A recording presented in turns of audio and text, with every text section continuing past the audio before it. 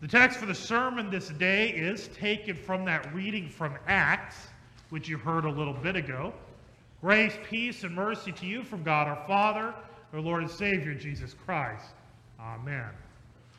So, just to start, as a little note, when we're in the Easter season, our scripture readings kind of like to jump around a little bit.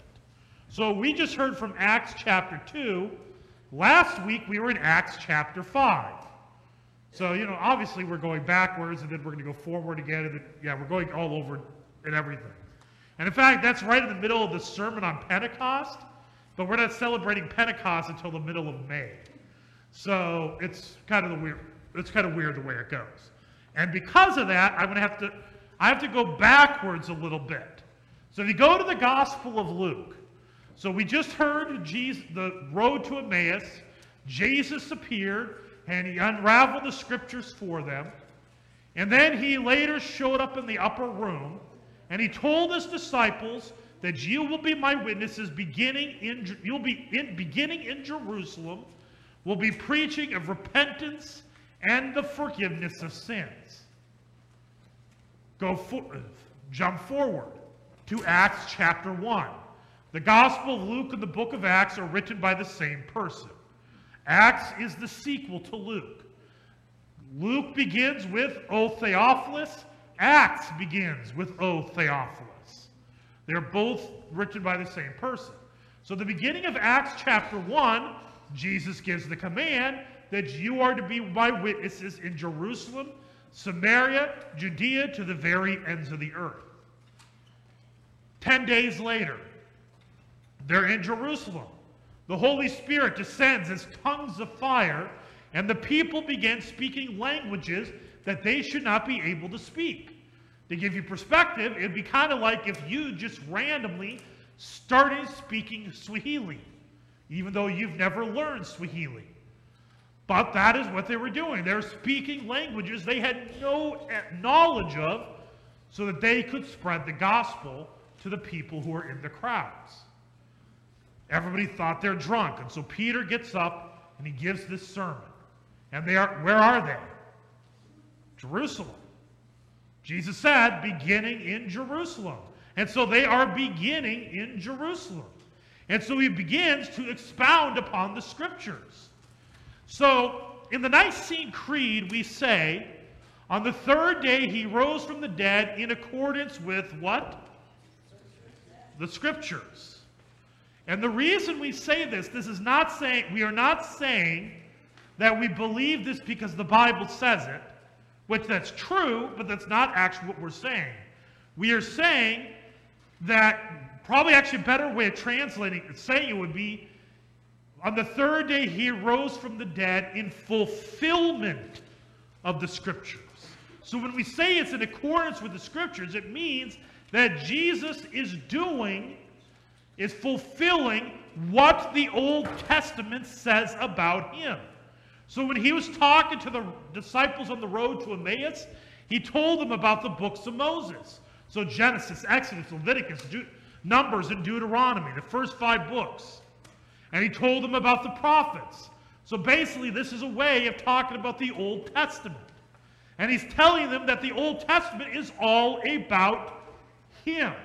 The Old Testament is all about Jesus.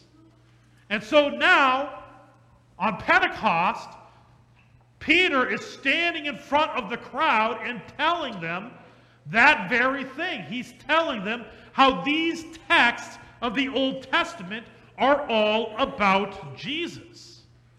And it all culminates when you get to verse 14, and he says, verse 36, Let all the house of Israel therefore know for certain that God has made him both Lord and Christ, this Jesus whom you crucified. This is what we call repentance, preaching repentance. Or as we Lutherans like to say, preaching the law. To accuse. Because he stood before them and said, you crucified Jesus. which, by the way, is very bold because he cannot know for certain that everybody in that crowd was a part of the same crowd that hollered, "Crucify him." So why does he say this? In fact, probably this crowd was bigger than the crowd that was hollering, "Crucify him." And so how can he tell them, "You crucified Jesus"? He could say it for the exact same reason that if he were in this sanctuary and he was preaching to you, he could say the exact same words to you. You crucified Jesus. You crucified Jesus with your sins and with your transgressions. Because if you had never sinned, if there was no sin in the world, if no one sinned even once, Jesus would not have gone to the cross. Jesus was crucified. You crucified him with your sin. And by the way, the reason we say you, and I'm not saying we, the same reason Peter didn't say we. Because Peter actually could say we. Remember, he's the one that denied he even knew who Jesus was 3 times. But he didn't say we. He said you. You know why? Because you hits harder. He needs them to hear the full force of the law. When you hear it as we, like, oh, we're not so bad. We're not as bad. You know, Peter's bad. I'm bad. Okay, whatever. But he says you, it cuts to the heart. Because he's not worried about people being happy. He's not worried about people feeling good about themselves. He's worried about people knowing Christ. And so he is giving the full law that you crucified him. And that is the truth for you. You crucified Jesus with your sins. And if you want to see just how simple this can be. So somebody comes to you and they ask you, how does this look on me? And you think, well, that looks awful. But you say, that is just beautiful. That's a nice, really nice clothing. That is what we call a lie. That is sin. Or, let's say you actually are brutally honest and you tell them what you think. That too is sinful. Because you are tearing down another human being. Probably actually the best answer is to don't say anything at all. But they won't be happy with that either. So, that's a simple one. Or how about this? You're driving down Highway 59. It says 55 miles per hour. What does your speedometer say? And now you're probably thinking, well, the Bible says nothing about speed limits. And you are totally right. But the Bible does say something about honoring the governing authorities. The only time we are to disobey the government is if it tells us to do something contrary to God's will. So, speed limits, you're not going to find one single verse of the Bible say that they are immoral. Sorry. So in other words, when it says 55, your speedometer is supposed to say 55. Or, you're driving around, you have to make a quick trip to Food Pride or Dollar General or someplace. You're just going a really short trip. And you think, you know what, I don't need to worry about that seatbelt. It's just across town or whatever. There you go. Again, that falls into that. Or you're driving down 59, and someone pulls out right in front of you. Or they cut you off. Or they're driving way slower than you'd like them to go. Or they're riding your tail, and you're like, just pull around. How many of you are perfect at keeping your cool when you're behind the steering wheel all the time? If anybody's raising their hand, they don't drive a lot. Scripture says a Christian's supposed to have self-control. And we all know that is one of the toughest times to keep self-control. And see, those are just small, those are the small, seemingly small sins. These are all parts of the reality that you crucified Jesus with your sin. Now, when the crowd, heard this, they were cut to the heart and said to Peter and the rest of the apostles, "Brothers, what shall we do?" And Peter said to them, "Repent and be baptized, every one of you, in the name of Jesus Christ for the forgiveness of your sins. And you will receive the gift of the Holy Spirit. For the promise is for you and for your children who are over the age of 8 years old." By the way, I did not say that. Does he make any distinction of age? No. This promise is for children, whether they are a newborn infant or if they're 120 years old or somewhere in between. But notice, he preaches the law. He preaches repentance. They're in Jerusalem, and now he is preaching forgiveness of sins.